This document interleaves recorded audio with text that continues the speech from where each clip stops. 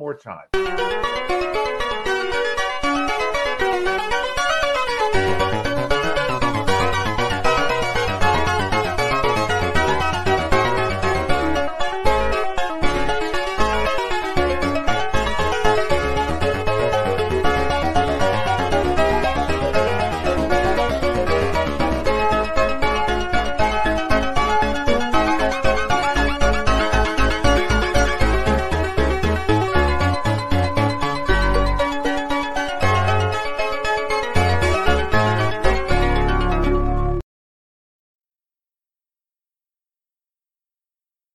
Right. I think we finally got together. Thank you very much for tuning in, everyone. I'm Joseph Ford Cotto. Joining me tonight is JF Gariepi, his first appearance on the new show. JF, how's it going? It's going very well. Glad to hear it. There was a bit of a connectivity issue, and then for whatever reason, the show's theme has some difficulty playing. But that's part of life. What the hell are you going to do? Anyhow, JF and I are going to discuss something very interesting tonight: welfare statism on the American right. It is something that's popping up in some circles of the U.S. right. And for those who don't know, JF is a libertarian, so his perspective here, I think, will be quite intriguing. I will just throw out there, I myself am a socio-political realist. My views are all over the place. I think everybody knows, pull generally toward the right. And I'm not a big fan of seeing welfare statism on the right. I think that it brings with it many problems, basically, of the left, just under the guise of rightism. And at the end of the day, a problem is a problem, regardless of which end of the political spectrum it comes from. So before we get specifics, JF, are you surprised to see this trend coming about? I'm not surprised. It's been a very long time that there's been this conflict in the right, where we actually get packaged together in the right, where a single political movement does not belong, and we get packaged that way by the left. It's been a long time that the left has been ascribing labels like far right to people who really are not even right winger. They're not even beginning to be slight right wingers. They are, by any standard, statists. They are people who like controlled economy. They just don't. They sometimes disagree with the way the left manages the state, and they have a theory for an alternative state, but they are still statists. And to me, it's been a confusion that has been entertained to the point where there are people who actually think that they are right wingers while still believing in a big state, which to me is a contradiction in term. But we've seen it in every aspect of the right, from center right to the far right. People arguing, hey, state power is there, so let's take it and let's use it. And I think it's a great opportunity to remind ourselves of why state power is dangerous, even when you think you use it for good. Yeah, in your opinion, what is the central danger of using state power to achieve basically moral ends? People wanting to impose their doctrine of morality on others through the administrative state. I mean, this can be done in so many different ways, but generally speaking, what do you think the core danger is with that proposition? The core danger is a long-term danger in threatening the state of meritocracy of the market. The market has its ways of binding human actions, human investment, and allocation of resources from society so that they are directed to what people need, or at least people are making an actual attempt at guessing what people will eventually need. And that is a fundamental health aspect of our corporate world, which directs our nations toward making the right choices, because if you invest in a company that doesn't address the human need, it will eventually fail and you will lose your money. This incentivization is at the root of the success of our nations, and it is also at the root of their failures when we fail to maintain a state of meritocracy and incentives, which is what we see when we develop an entire monopoly of the state in an area such as public education. Just to play devil's advocate momentarily, I'm sure you've heard of Pedro Gonzalez of Chronicles Magazine. He's on Tucker Carlson a lot, and he is one of the foremost advocates for big right wing governance. He believes basically that the right should infiltrate the bureaucracy of various, government levels of government, state, federal. Obviously, in Canada, the equivalent is provincial and federal. Same thing, really. Pedro would say that right wingers should take over the bureaucracy, twist the machinations of the bureaucracy to meet right wing ideological ends, and then use big government to impose a moral agenda on the public, similar to how wokeism, a moral agenda, obviously, is being imposed from the left. He would like basically the right wing version of wokeism, if you will, to be imposed upon people. And he believes that people will just go along with whatever the state does. And so he sees it basically big government rightism as a viable alternative to big government, now woke leftism. What do you say about his general point of view? Yeah, and we should grant a place for this view. I don't think it's completely ridiculous, but we should understand what it is and what it is not. So it's important to understand that if state power has already taken over a part of the economy, we are in a situation where every right winger would agree that it is being misused by the left, that state power is attacking, for example, the family, and that we should agree on. And there should be ideals that we target out of it, but there should also be pragmatic ways to get out of state power, to find a way to reduce it strategically. And at times that these pragmatic considerations will justify keeping the state power in. But we shouldn't root for state power ever, because we should know, given the history of state power, that it will not be properly taken over by right-wing interests, and that ultimately technocratic, social management, leftist kinds of interests will take over. So because of the dangers of state power, we should not delude ourselves that temporary control of it will improve things. But where I would grant to Pedro Gonzalez and the likes of him is, given that we are stuck in a leftist state power situation, there might be temporary moments at which converting that state power without abolishing it, which the population may not even let us do, it might be better to make a right-wing state power just to redirect these streams of income from the state, like income tax, toward good right-wing ends. But ultimately, we should never forget that the goal should be to wane ourselves of state dependence, because we're going to create other problems in the future, and we're going to create structures that inevitably will be taken over by leftist technocratic interests.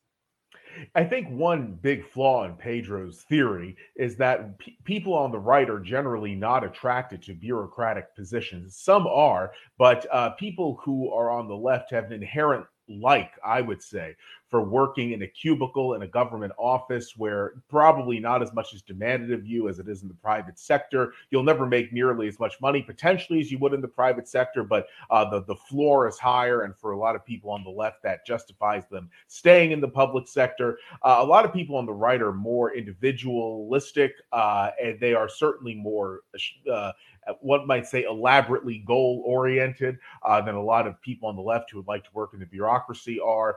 So I think that in any case, anywhere, bureaucracy is always going to have at least a slight left lean. Now, in the US and Canada, it has a totally needless far left lean. It's exaggerated, obviously, because there's been ideological capture of various bureaucratic organs. But I think even under the best of circumstances, bureaucracy, which I would say is necessary to an extent, is always going to have at least a center left influence. It's just mitigating that influence from abusing the rights of the people who the bureaucracy is supposed to serve. I think the idea that there's going to be, this vast pool of right wingers who want to work in a government office, I think that that view is basically at odds with human nature with regard to how people on the right think, the goals they set for themselves, and what they want out of life. Absolutely, and this is where the project is bound to fail. The state of, say, traditionalist social conservatism, as it existed in every of our grandparents' minds 100 years ago, or their grandparents, It was a simple state that has emerged from being in a particular situation. You cannot reproduce this with the tools of the state. There was the church of the village that was a social hub of coordination of forces and generosity within a cooperative society. There was a small state action to keep order and at times to resolve conflicts between civil parts. But everyone was stuck with the goal of surviving and surviving together and benefiting from the generosity of others when it was needed. This Mhm. state of affair has emerged from a natural process. Trying to recreate it in an aquarium that is the modern world under control of the state is basically impossible. To reproduce how the desire for survival back then was big enough to justify willful adherence to social norms is not something you're going to inject in a program by some bureaucrat making up a school program about social conservatism. You're not going to teach social conservatism. You have to live it and you have to have risen in it in a way that helped your survival. And the natural processes that happen in one case, the natural occurrence of it, will develop certain behavioral dispositions in the population, select for them in a way that the bureaucracy cannot do. So the bureaucracy will always be bound to try to insert these memes, these ideas unnaturally into people's brain, and it won't work because you don't have the accompanying natural selection forces that led to these social conservative lifestyle to exist in the first place. Mhm. Absolutely. Yet social conservatism is, as you were mentioning, a lived experience. It's hard to put it into a book or a public policy white paper and say, this is what it's going to be. It's much more organic than that. Now, this is an advantage I'm about to say, which the left has. When it comes to various progressive ideas and ideologies, they are synthetic. They were obviously just created one day. And as a result, they can be put into a book or into a white paper as a plan of action for bureaucrats to use in changing society. And social conservatism is something it's not like that. It really isn't. It's more like a natural feature of a species. Absolutely. It happens, it shows up. It's more like the squirrel and why it has the ability to gather nuts. And it's just that it helped the squirrels. And social conservatism helped the communities then to exist and survive, to face the harshness of nature together. Absolutely. Absolutely correct. And of course, social conservatism means something different from culture to culture. And this is, I guess, the beauty of looking at social conservatism as a concept. It's basically just any given people trying to conserve their way of life in a shared social unit in a society. And that is something which has obviously helped various peoples survive. But in a place like Canada or the US, where you have a very cosmopolitan, diverse, multicultural country on either side of the border, trying to have socially conservative public policy administered through the Ministry of Education or the Department of Education. That I think that's basically a non-starter. It's really replacing something synthetic, leftist ideology, with something else that's synthetic, a pseudo conservative ideology. And in any case, you're not getting the genuine article. Absolutely, and the way the bureaucracy interacts with the world makes it impossible because the bureaucracy fundamentally interacts with individuals. And an individual shows up at some desk and they need a service from the government. This individual will be treated like any other individual, and there are all sorts of laws, in fact, that bind our government agent to be treating people individually. Whereas in the social conservatism mentality, people had conceptions of a family. Oh, Mhm. this family is dishonest. This family we can trust because they've been super generous to us. This family is part of the church. This family is not. All of this matters because there are limits to the system you can implement as a bureaucratic control of social engineering. There are just things that won't pass, and things like right wing IDs emerged from an intergenerational concern of stability. You're not going to take someone who comes from another culture and convince them that the entirety of the last 100 years of Quebec cinema, he must carry them forward and he must love them and love the artist, and it just won't come to him naturally. And this is not even a critique of a migrant who would not adhere to his local society. It's just not. His memories of childhood would be different from mine. Sure. And we are bound with the problem that, given that the bureaucracy interacts with us in an individual manner, it becomes incapable of transmitting things that can only transmit across intergenerational times. You know, the situation of French Canada, Quebec, is interesting because I've researched it tremendously, and there is something immensely impressive in the early 20th century, the Golden Square Mile in Montreal. At that time, Toronto was second fiddle to Montreal as the business center of Canada. And Montreal had the same level of wealth that you would have found in the Gilded Age in New York City or Chicago. And the thing that it was totally dominated by Anglo-Canadian interests, and the Franco-Canadians were they weren't second-class citizens under the law, but socially they had next to no control over the economic and therefore political power of Montreal, the biggest city in Quebec. So it created this really tense situation, which then metastasized until basically the 1970s, when there was a massive Quebecois movement against the Golden Square Mile, and a lot of these Anglo-Canadian interests that had been in Montreal for generations by that time ran to Toronto, and that's how Toronto became what it is now. And this massive economic powerhouse, bar none, in Canada. It even surpasses Vancouver. So it's fascinating. This was really you could say it was a clash of economics, because economics had a lot to do with the tensions, but it was a clash of culture where people they had different traditions, they had different ideas of what life should be as a result of these traditions, and they did not view each other on an individual basis. They viewed each other collectively. I wish they could have got along. I wish that the Anglo-Canadians would have viewed the Franco-Canadians more individualistically, going back to the early 1900s, and integrated them into the Golden Square Mile, and then there would have not been as much conflict.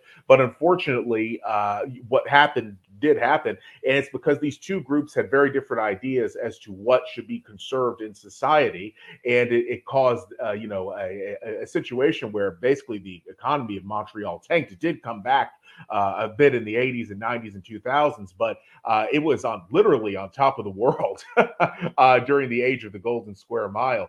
So that was a case of multiculturalism resulting in economic catastrophe. At JFA, obviously, you know about this better than I do. You are a Franco-Canadian. That goes without saying. Anything to say about the example I've brought up? No, I think it's a beautiful description. The tension still exists, but there was some amount of exodus of the Anglophones of Montreal. They still exist, though not everyone has left. I believe that part of this exodus affected Steven Pinker. He often tells the story of fleeing Montreal, basically, as an Anglo Canadian. So it's interesting, and it keeps going forever, because societies with different sets of interest, of course, you had a strong nationalistic feeling in the Quebecois people back then, still today, but doesn't show up that much as a separatist desire, shows up more as a kind of economical nationalist or civic nationalist concern with our position among Canada. But yeah, it creates tensions, and it creates irreconcilable views of management of society that are always bumping onto each other. That leads to extreme lack of productivity in the political process. Basically, the last 40 years of Quebec politics is just bumping on one another, just trying to grab a little more power from the federal government, just trying to grab a little more power on immigration, just trying to flood a little more Quebec with migrants that would eventually think different than current Quebecois. It's a constant war, and a society, to be productive, should be agreed and consented upon by the vast, vast majority, and we should all agree, okay, we need someone to collect the trash, we need someone to do this. That could be a good government. But the kind of government that you engage in when you have different segments of your population that have fundamentally at odds interest becomes absolutely unproductive, and the only big winner is the technocracy, which ends up having support from every side precisely because of people like Pedro Gonzalez. Mhm. Yeah, it really is, to say the least, a fascinating situation. And Canada and the U.S., it's kind of interesting because there a lot of Canadians say no, we're not like the Americans, and a lot of Americans say no, we're not like the Canadians. I am an American, but from Florida, which is so far south on the eastern seaboard. In some cases, it's more like the Caribbean than it is anywhere else in the U.S. But when I see people from upstate New York and southern Toronto, you can't, and I see them in Florida all the time. There are loads of them here.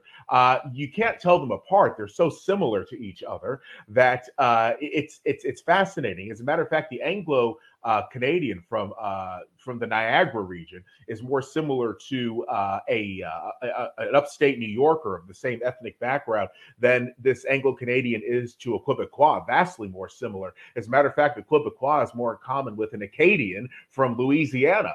It's so the fact of the matter is that when you look at societies, it's not really about national borders or state or provincial borders or even county borders. It's about people creating a certain state of affairs and trying to conserve that over the generations to perpetuate their peoplehood. And something like that, you just can't administer through public policy. Like I said, it's very organic. Absolutely. And yes, when you drive from Canada to the US, like did often, there's no major difference. You really feel a continuity. You have to go in special communities in both places to see the contrast, but generally you see the same kind of commercial roads with all of the same companies. Sometimes the company name will change, but it will fundamentally look the same. Canada and the US are very similar in their kind of base foundation, which is the English people. Of course, Canada has the addition of a French contingent, but that's pretty much it. Now, Canada is more advanced into this exploration of what happens when the state grows and a culture of welfare develops. And eventually, that culture of welfare is subject to an exchange, to the balls being exchanged between the camp of the left and of the right. So, for example, in Canada, it is a very regular thing to have this child support from the child checks from the government. If you just make a child and you're not super rich, you will get some support from the government. They will constantly give you checks until the child makes it to 18 years old. That you are starting to get in the US, but it has been a long time that it's available in Quebec, perhaps since the 70s at least. And it's been developed into basically a system of welfare for parents. Now, when I look at something like this, with respect to our question of should the right take the reins of the state, I love that given that this money has been already stolen from the people by the government, we might as well send it to a good cause, And so when the state, instead of fighting against the family, actually adopts a position in line with nature, in line with the interest of the family, and in line with the reproducibility of heterosexual couples, here's one thing that should piss off the leftist, the anti-natalist, the social engineer, even the environmentalist to a certain extent, because the state has just entered a feedback loop with the people. You can make money, you can make a living basically pumping out babies. That's a beautiful thing for a right winger and a traditionalist. And it turns out that it's a recruitment of a use of the tool of the state that the leftists that have been established, not for those purposes, but for other purposes. So there is a silver lining in all of it, which is that in the end, the leftists even lose at controlling their own monster, the state. I think that the people on the left who want to pay, by the way, this, as you know, no, I know you know, we had this in the US briefly with COVID. There was basically UBI for anyone who had kids, and then Congress didn't renew it, and it went away. Thank heavens. It did certainly contribute to the inflationary environment we're in, but it contributed among many, many other things. The thing of it is, the way it works is that the government does pay in certain cases for people to support their children, not to the extent in Canada, not even to the extent of the UBI that we had here, but it still pays, depending upon the state, a certain amount. And people become addicted to receiving state money from birth. They come to expect it. And so people then get it in their minds that they'll vote for the party which is most likely to give them more benefits. And obviously, that's going to be only one party. And it creates a very loyal voting bloc for the party. So this would seem to be something that's very traditional, encouraging people to have kids, many of them, and spend time with them since they wouldn't have to work or not work as much because they're getting public subsidies. But the reality is that it takes control of them, the prospect of getting this money. And politicians have figured out that people will support their party come hell or high water simply because there is the promise of receiving more funds, even if these, increased funds never see the light of day. So it winds up being this thing that on the surface would look to benefit social conservatism, but in reality, it winds up benefiting the administrative state that is the stalwart enemy, if anything, even vaguely socially conservative. It's a really interesting twist of affairs. Absolutely. I agree with everything you've just said, which is why we should only use these things pragmatically. We should say, all right, this money for now is better on helping family, stimulating family building than it would be, say, pushing for LGBT flags in Pakistan in an internship activity with some local outpost of the military of the US, something like this. So we have to have our ordered preferences. The Pakistan project with LGBT flag should be low on our priority. The helping families, that's okay. But the best ideal to reach is the point at which your society is stable enough that the people who generate babies in it are solely rewarded, basically, evolutionarily, for being good. And they have made these babies with their resources that they have acquired on the free market. That's where the Pedro Gonzalez job play is very dangerous, basically, because when you get tempted to create non-meritocratic system, you create what you just described, the basically electoral farms, and you lose control of the political process. We have electoral farms affecting that are linked to immigration. We have electoral farms that, in the sense of, here's a policy that will help generate more migration here and more migration there. Let's try to get these people who would vote left. Let's try to get them in Texas to switch Texas. All of these practices that politicians use, including gerrymandering, to basically take a phenomenon that is already happening naturally or that is helped by the state and recruit it to their political advantage. We absolutely don't want this to develop at an intergenerational level. And unfortunately, any help you will give to the family ultimately is going to result in this one way or another. Mm-hmm. It's fascinating, but that is the situation. Now, let's get to some specifics about how people on the right are trying to, using economic leftism, engineer the economy for purportedly social benefit, whatever. From the Atlanta Journal-Constitution, this was published a few days ago, I believe, and it is late January. Governor Kemp pushes bill to grant welfare during pregnancy. I'll read a bit from the article. Low-income pregnant women could soon qualify for welfare, according to a bill filed Monday on behalf of Governor Brian Kemp. Skipping down a bit, under the proposal, skipping even more, low-income women could apply to the Temporary Assistance for Needy Families program while pregnant. Skipping down even more, the bill, it's a bit of a grammatical slip here. I'll say that this bill would make it so pregnant women who don't yet have children qualify for the benefit. This is interesting because Georgia traditionally is a rather stingy state when it comes to welfare benefits. It is a state that's run by the GOP, even though demographically it absolutely is shifting toward the left. Atlanta is like a hybrid of Atlanta. But I need to be very clear about this. Atlanta is the largest city in Georgia. About 60% of the state's population lives in Atlanta or its suburbs. And Atlanta is a hybrid of LA, Baltimore, and Toronto.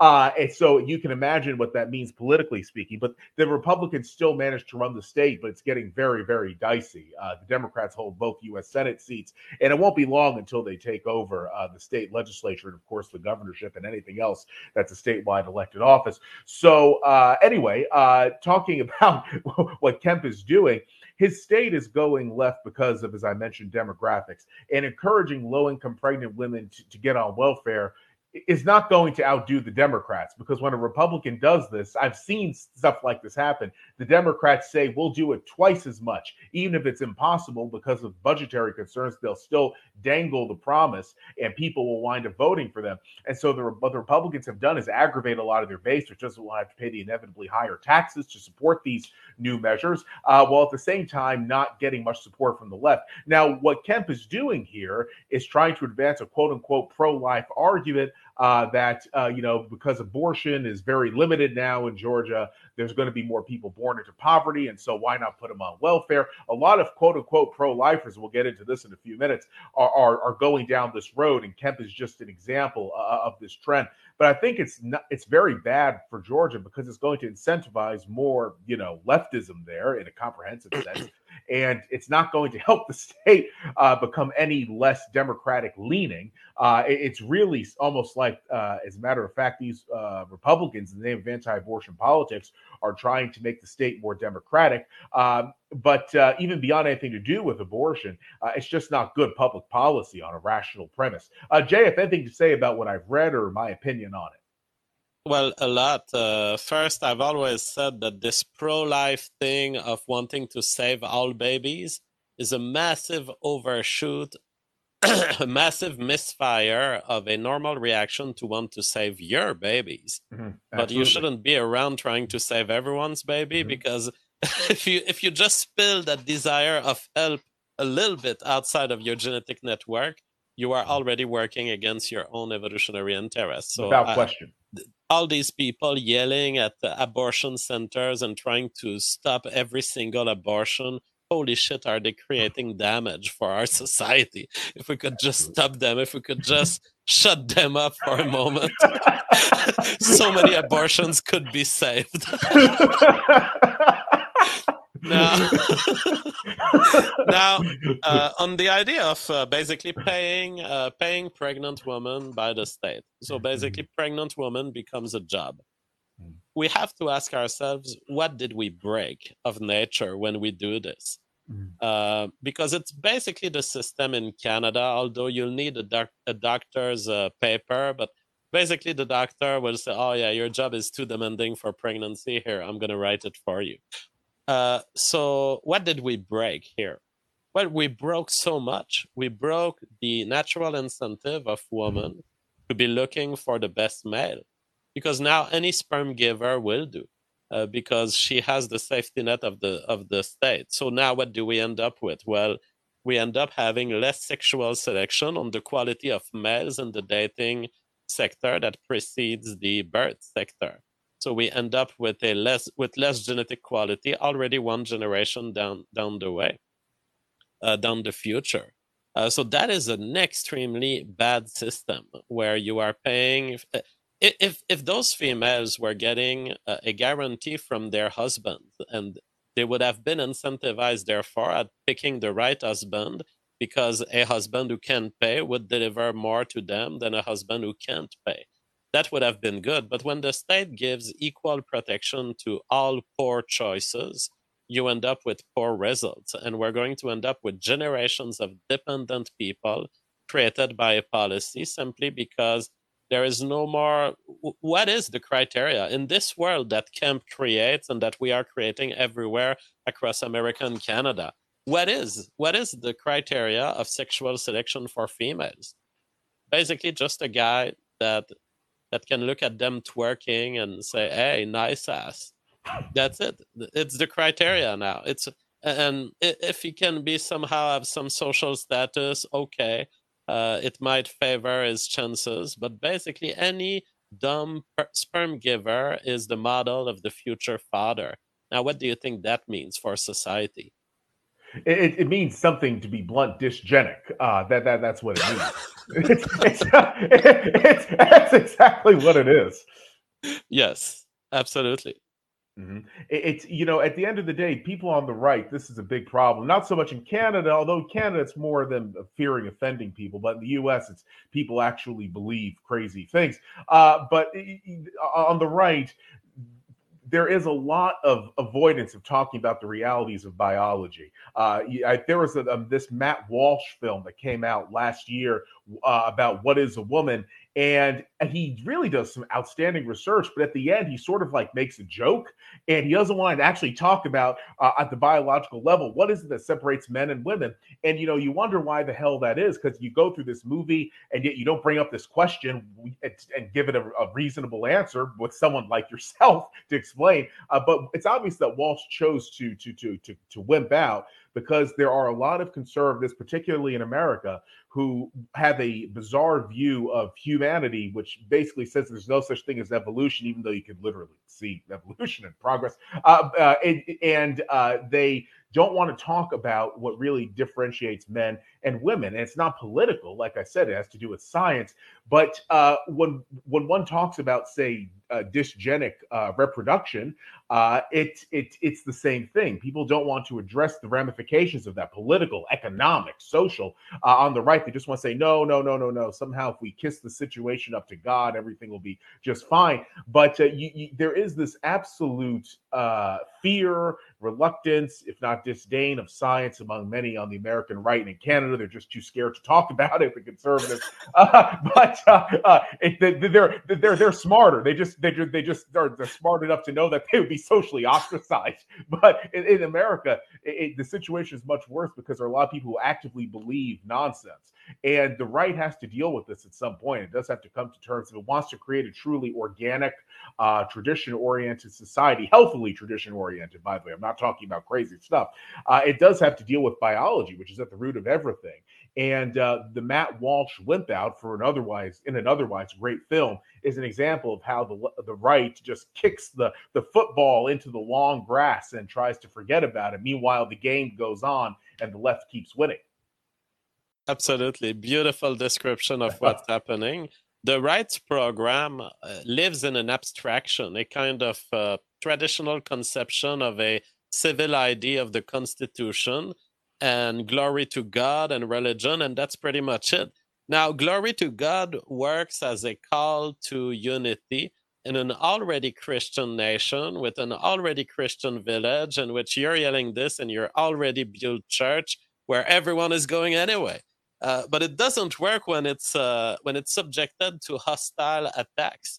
It's like the Christians of America have never understood that the entirety of society is under a charge. It's being attacked by the technocrats, and they are taking chips at it. They've been taking chips at it since 40 years now.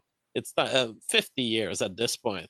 It's time to wake up and to understand that if you're going to engage in this war, if you're going to protect anything, you're going to have to interface with the factual reality. And it's something so important that you let go, that you concede to the left when you give up thinking of evolution, thinking that it matters, thinking that genes matter. It's way too much. Ask yourself who the taboos are serving, and you'll realize that you don't have to subscribe to these taboos, because the taboos of genetics and the reality that all societies are eugenic is something that, this being a taboo, benefits the left. And the right seems to misunderstand that they can somehow fit socially if they forget to talk about it, or if they don't even think about it at all, when in fact it is the only way you undermine the leftist attack on society. Mm-hmm. It is really sad because the answers are there when it comes to how society can be cultivated in a productive way. The answers are in science, ultimately, not in somebody's fables. But in America, there's such an aversion to that. There's such a fear of it, and the willful ignorance in other cases. It makes meaningful progress very hard. So instead, people say, we have to quote unquote save the babies, the 6-week-old embryos of people who, to say the least, don't have a very friendly opinion of us, and we have to do this, that, the other thing.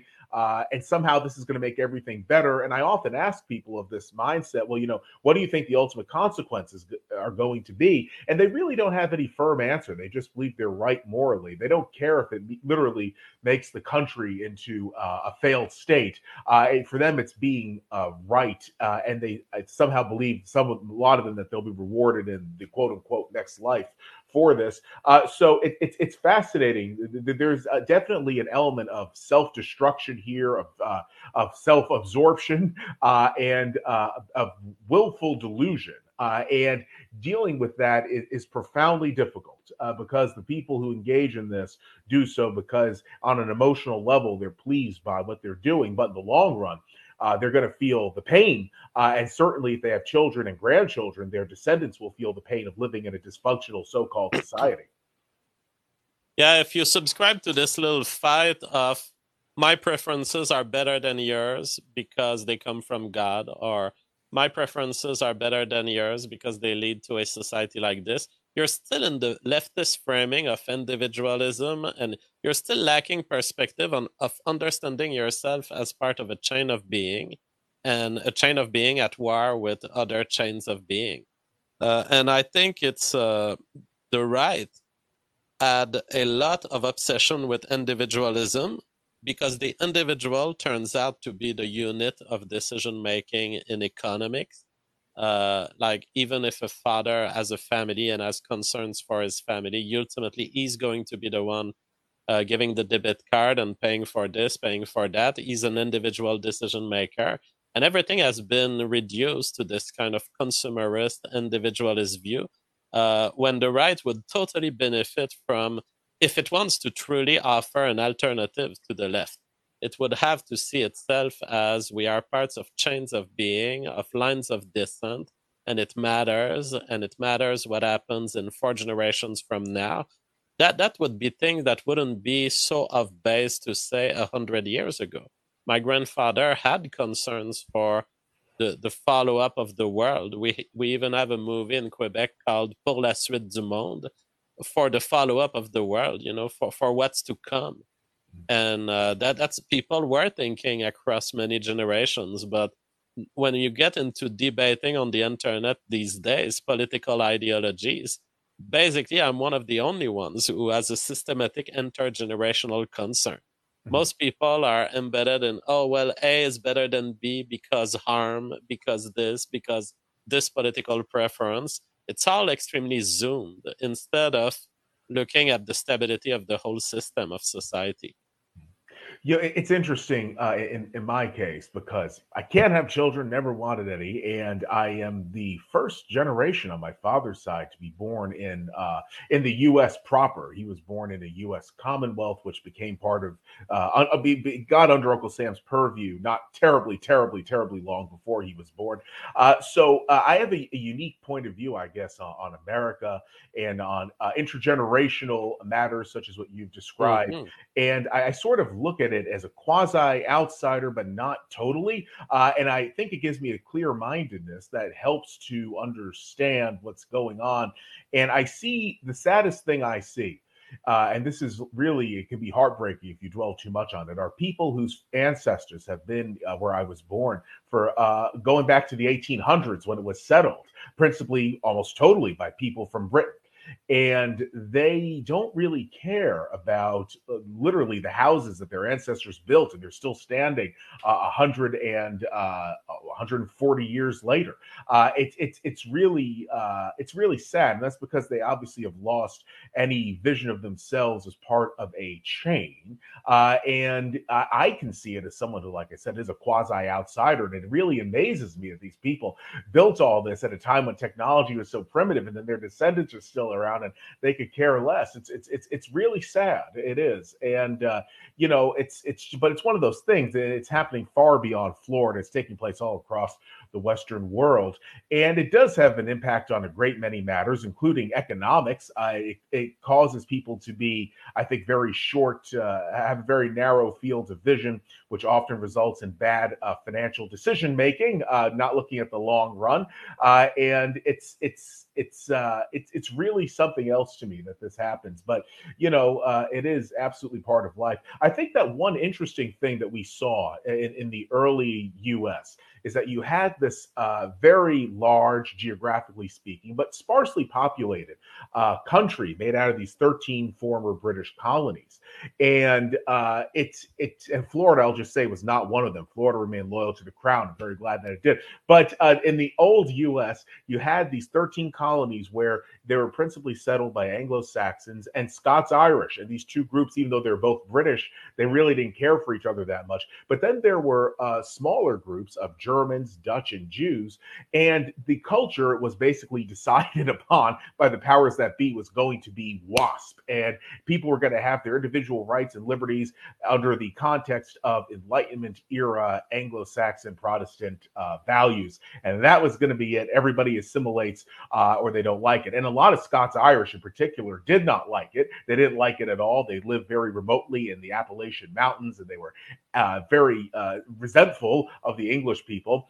But at the same time, everybody did generally get along, even though they're a member of different tribes, even though they had very different, ancestries and cultural backgrounds.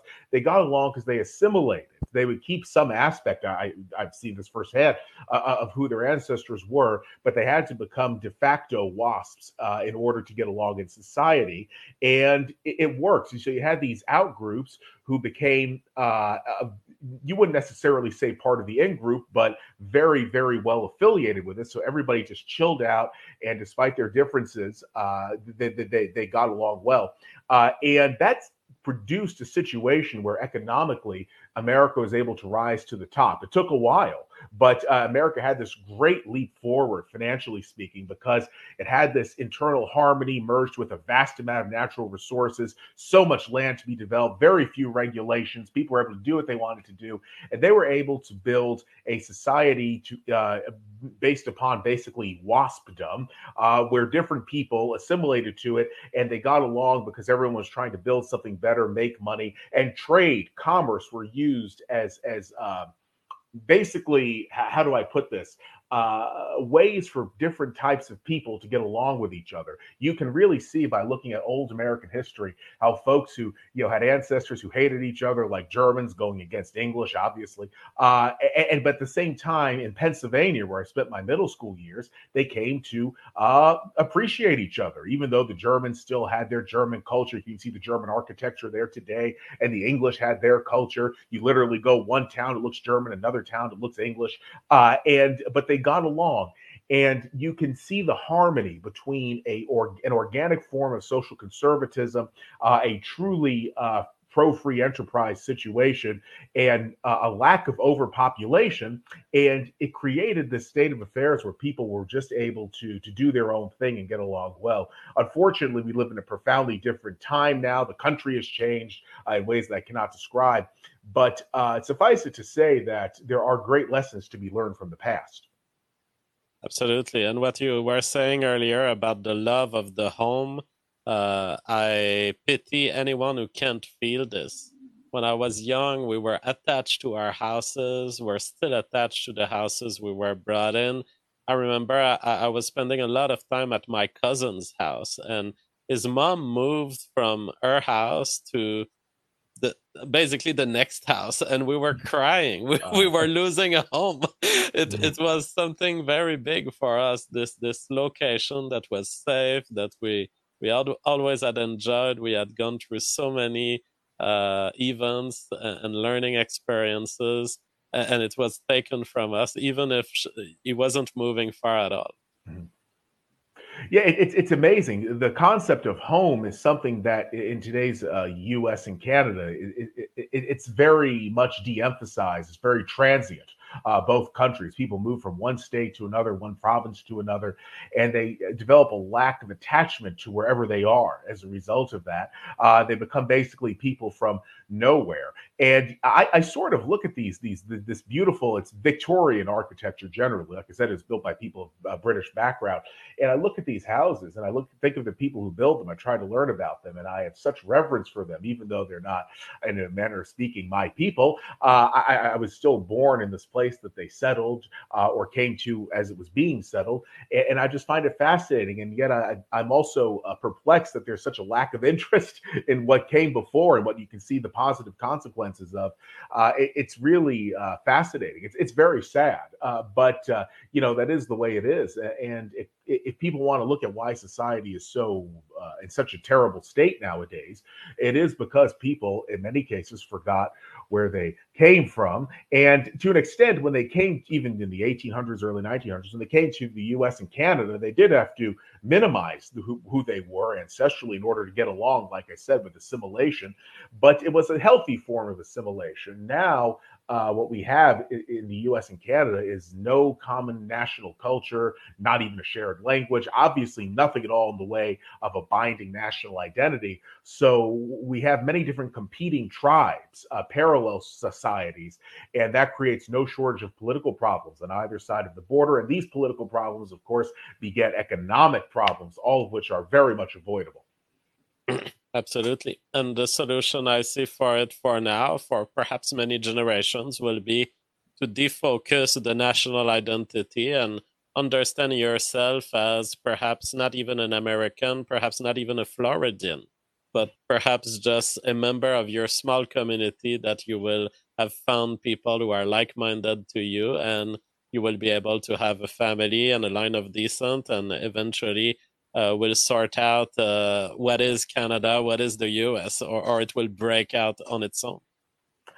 And now getting to this second article, it's called Post-Roe Principles, a new joint statement calls on elected officials to drive down the demand for abortion. It's written by Jonathan Van Maren, who is a Canadian, actually, but he obviously has an audience in the U.S. It was published on January 31st. I'll just read a bit of it. With the U.S. Supreme Court's Dobbs decision on June the 24th, 2022, the long-awaited post-Roe era has arrived after decades of struggle and hundreds of pro-life laws passed. Pro-life legislators have finally had the opportunity to not only restrict and, where possible, criminalize abortion, but to respond with policies oriented toward driving down the demand for abortion as well. So what exactly are these policies? Well, in the article, it is said, and in case I didn't mention, I am skipping down. Hundreds of pro-life leaders, activists, academics, and journalists have signed on to an unprecedented joint statement authored by Eric Scheidler of the Pro-Life Action League, Charlie Camazzi of Creighton University. For those who don't know, that's a Catholic university in Omaha, Nebraska. Josh Brahm of the Equal Rights Institute, and myself, titled Building a Post-Roe Future, and signed by leaders such as Lila Rose of Live Action, Kristen Hawkins of Students for Life of America, Erica Bacciocchi of the Ethics and Public Policy Center, Monica Miller of Citizens for a Pro-Life Society, and hundreds of others. The statement advocates policies designed to attack the demand for abortion. Now, what exactly does this entail? Well, he quotes the policy in the article. I'll just read some of what he quoted. Accessible and affordable health care for parents and children, including expanding Medicaid funding for prenatal care, delivery, and postpartum expenses to reduce the financial barriers to welcoming a new child. Expanded child tax credits that promote family formation and lift children out of poverty. I'll just say here briefly, this is the UBI I was mentioning. They were child tax credits that were ridiculously allocated so that they were a form of guaranteed income for as long as the tax credits lasted. It was because of COVID, and thankfully they sunsetted. If that's even a word, sunset. Getting back to the proposal, paid parental leave that ensures every infant can receive the close attention and nurturing care they need from their mothers and fathers in the early months of life, flexible work hours to enable families to establish a tranquil home life with predictable work schedules and better options for meaningful part-time employment, affordable child care options that support working parents without disincentivizing the choice to raise young children at home that many families say they would prefer, fully enforce existing prenatal child support laws while seeking effective new ways to demand that all men take responsibility for the children they fathered. Anytime I read something like this, now I'm talking. Obviously, I know it's anti-male. That's it's a dead giveaway. That is some way they're looking for new and creative ways to screw men over through divorce courts, and probably child protective services and all this stuff. They're basically telling you as a man, we're coming for you, get ready. And it's the idea that quote unquote conservatism would prioritize any of this to me is insane, because affordable health care basically means that people who have difficulty in many cases paying for their health care now are going to be taxed more to pay for people who want to have kids, and then the state supports the kids. Expanded child tax credits, that's another name for UBI, which is an inflationary nightmare, also disincentivizes people making more of their lives. Innovation. Paid parental leave is just the state telling the mother, you don't have to work anymore. You don't need to focus on a career. You don't need to focus on having a husband or a boyfriend. The state will be your sugar daddy. Flexible work hours sounds like a way. The flexible work hours are fine. I love them. They're great. But when it's state mandated, it sounds like a way for the state to further regulate the economy in a host of destructive ways. Affordable childcare means that people are going to send their kids to government-run daycare centers where these kids are going to be indoctrinated from before the time they could speak. And of course, the child support stuff, that's just basically raising the black flag against men. JF, what do you have to say about this so-called conservative agenda? Beautiful description. I think it's one of the most spectacular monologue on this issue I've ever heard. Congratulations. That Thank was you. per pleasure to hear. Yeah, you're totally right. This is the result of exactly the problem I was raising at the beginning, which is you're trying to say, you can see it throughout all these policies, that you're trying to save the life of someone else. This is not a right-wing belief. The fact is that the pro-life being in bed with right-wing Republican thought in America is that there's no natural reason for it. There's no natural reason other than the fact that it turned out that the pro-life were religious and religion had a better fit within the Republican Party. It's a more complicated relationship than saying that it belongs there. It doesn't belong there. Pro-life could have turned out to be a leftist idea in America. And here you have the problem that this is all of the responses that basically wealthy, religious, Christian white woman would say to a young black couple going to get an abortion. How can we make it easier for you?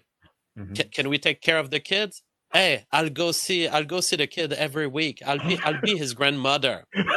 This is what's happening.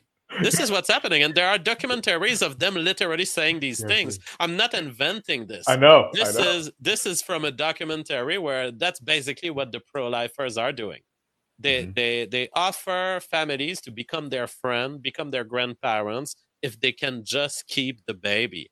Now, you have delegated your energy investment that was meant to care for your own babies. It was meant to make you a good grandmother to your own grandchildren. And you're just exporting that energy to an evolutionary force that is not yours.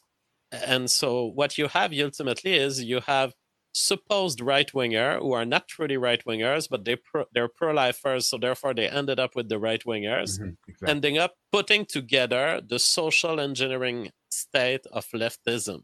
And they're just doing it as hard as the leftists would, but they're doing it on a team that has wrongfully been classified as right-wing. Absolutely. And there's so much horrendous stuff here that I'd expect to hear from, a woke democratic welfare status. But the scariest thing is this child support thing. And I say this as a man, has no kids, never will. But for my fellow men, I realize that discrimination against them is somehow going to wind up being discrimination against me. It never stops with the people who are initially targeted. And the idea that there's going to be this push for prenatal child support laws, and that men are obviously going to be singled out for this under the guise of taking responsibility. At that point, the administrative state is basically putting a target on men's backs and saying, you're the piggy bank, and you're going to disperse the coins whenever we want, or else. And or else means, the state's going to send these guys to jail. That's what it boils down to. It's not like getting a ticket for an ordinance violation or something like that. So it's frightening, actually. This is quote unquote pro-life. I think there was something I saw in the quote unquote pro life movement over the last year or two where there is the demonization of men. And I think you were away from Twitter through no But I involuntarily can away. imagine. I can imagine while I was gone the demonization of men. Oh, you have it was intense, and it was coming from the pro-lifers after Roe got axed, and they said now men are going to take responsibility. Men are going to do X, Y, and Z. Men are going to start acting like men, and the moral of their story was that men are going to man up and marry the slut. That was that's the narrative that they're pushing, and this is not pro-male. This is totally anti-personal dignity, period, irrespective of biological sex. And that this passes for rightism is frightening because obviously it's a form of sex-based governmental discrimination that's being somehow promoted as a right-wing value. I mean, let's get real. Men at this point are so disregarded, to be kind, by society that having this in addition to all the other indignities under the guise of conservatism, it's scary and it's frightening how many people support it. And I noticed that a lot of the guys who go along with it are religious men, Christian men to be precise, but it's mainly driven by women who I think are they acting much like third wave feminists, except they have the cross dangling from their necks and a Republican elephant pin on their lapel. But it's really the same thing, and it further stigmatizes men who are necessary, obviously, to create the next generation. It makes it much less likely then that they'll be interested in having romantic relationships at all if the state is going to be this much of an activist in screwing them over. It already is, but this would make it worse. So it's really scary. Under the guise of being quote unquote pro life, what we see here are policies being advanced that not only would do immense economic damage, that goes without saying, but I think it would do immense psychological damage to men as well and result in further negative relations between men and women. There is a fascinating aspect of push-pull psychology in the behavior of female leftists, where they're like, oh no, we're going to make you responsible for the children. We're going to get child support from you. And it's fascinating because deeply, they don't want the father to be involved. They don't like it. Their true drive is to push away the father, these leftists, these anti-family leftists. So they are not interested at getting the father involved. They're just interested at getting the cash out of the father. That is the only point of interest for them. And unfortunately, the policies are letting them do it. Now, fortunately, this push-pull psychology doesn't work, and there are ways to avoid it. I was talking many shows ago with you, perhaps even one of our first shows, on the mentality of rent, the mentality of having no fuck to give, having nothing to lose. And unfortunately, all these liabilities stemming from family courts and their crazy policies, it leads men to not even have the interest to work. I mean, if you have one or two exes with one or two babies each, you're done for life. No matter if you're going to work, they're going to take the money. If you don't work, they're not going to be able to. And so at some point, you end up being totally de-incentivized to work. You accumulate Bitcoin, and you just hope that that the next generation will be able to get those Bitcoins through some indirect means. But we're creating a world where I wonder who will be building your cities, lady.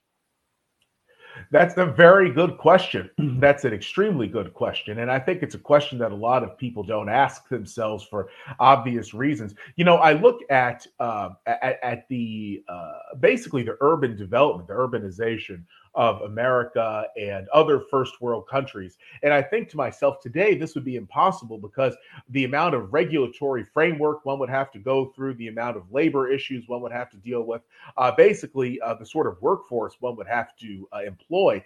You couldn't build these magnificent buildings and pave these roads and fill in this swampland that people did, a few generations back. And so it does create the question, because it's where people are still being born, who's going to build the cities of tomorrow and what will they look like?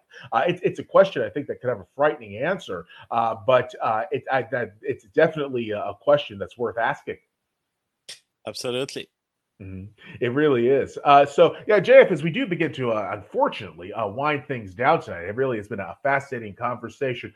Do you think that there can be a revival, a renaissance of free enterprise among men, since they're being, stigmatized, obviously, by the woke left? We don't even have to get into that, but now, and by the quote unquote pro life right. Do you think that men can perhaps find economic freedom in some way through making money for themselves, but it would be in a different framework than getting the house with the mortgage and the picket fence in the suburbs, something like that, and the 2.5 kids. How do you think? Did you think it's possible for men to through capitalism and ingenuity build something better for themselves in this very undignified age? Absolutely, but I think that the circumstances historically where that happens, let me list a few. The colonization of America, it creates a lot of space suddenly, a lot of space to be populated by a few people where the most brilliant could succeed, the most cunning or the most economically intelligent would succeed. So you need a space of expansion toward which eventually the leftists will be headed, but they're a little too stupid to go at it right now. So that's what you need for what you describe a kind of renaissance. We've had it in the big tech, in the basically the tech bubble. This creation of a virtual space, the internet, has led to basically anarchic beginnings for networks, anarchic beginnings for the development of the internet, social media, Web 2.0. This has left a lot of space for men who think wild, men who think creatively, and where these talents of creativity can outcompete others. But it was quickly neutralized by the left in terms of internet control and censorship. I think we may have a little renaissance left if you want to be white pilled about it. In the emergence, first, the reemergence of free networks like Twitter under the umbrella of Elon Musk, and crypto allowing constantly this fleeing from society. And I think it's the next flight. It's the next rush to gold. It is the rush to crypto. Now there will be lots of loss along the way because a lot of these cryptos will outcompete each other. So some of them you will have, if you only have your wealth in one crypto, it may be the winner, but it may be the loser. But at least it gives a way for the competitive economy to kind of run away from leftism in a place where it may not be seized, or in a place where at least if the regulations eventually come to seize these things, we will develop alternative cryptos that will be truly unseizable. So I think that the closest thing that will bring us to a renaissance like this is the development of a truly decentralized internet economy and an economy of creativity and crypto. Hopefully that happens. Mhm. It would be great to see global marketplaces facilitated where people can, exchange goods, that sort of thing. Maybe just bartering them, or it could, be done for consideration, cash, whatever. But I do think that the internet holds a lot of promise for people being able to make their own living. Also, working remotely, I think, is a very good thing, which has come up. It reduces the number one, the cost of driving to someplace every day, and it also saves time, and it makes it so it's harder to have toxic workplace politics forced on different people. Of course, there could still be a PowerPoint you have to watch, whatever, but it's different than being in this environment where it's reinforced physically, because you're in this communal area where everybody is in an echo chamber. I think remote work is a way for men to sort of have a foot in the traditional economy and a foot in the new economy, the emerging economy. And I think that holds a lot of unsung promise. I expect it to continue during the years ahead because it's so much more cost effective for various companies. And it is definitely something that I think can be used to positive effect. So guys can earn a living without basically having to have a negative quality of life. Absolutely. I agree with this. Great. Well, JF, has been a fascinating conversation. I thank you very much for stopping by. It should go without saying that I hope to see you on the show again very soon. There's never any shortage of things to discuss. Absolutely. Great pleasure as always. Bye bye. Take it easy, JF. And thank you very much for tuning in, everyone. I hope you enjoyed the chat as much as JF and I did. Stay safe, be well, and cheers.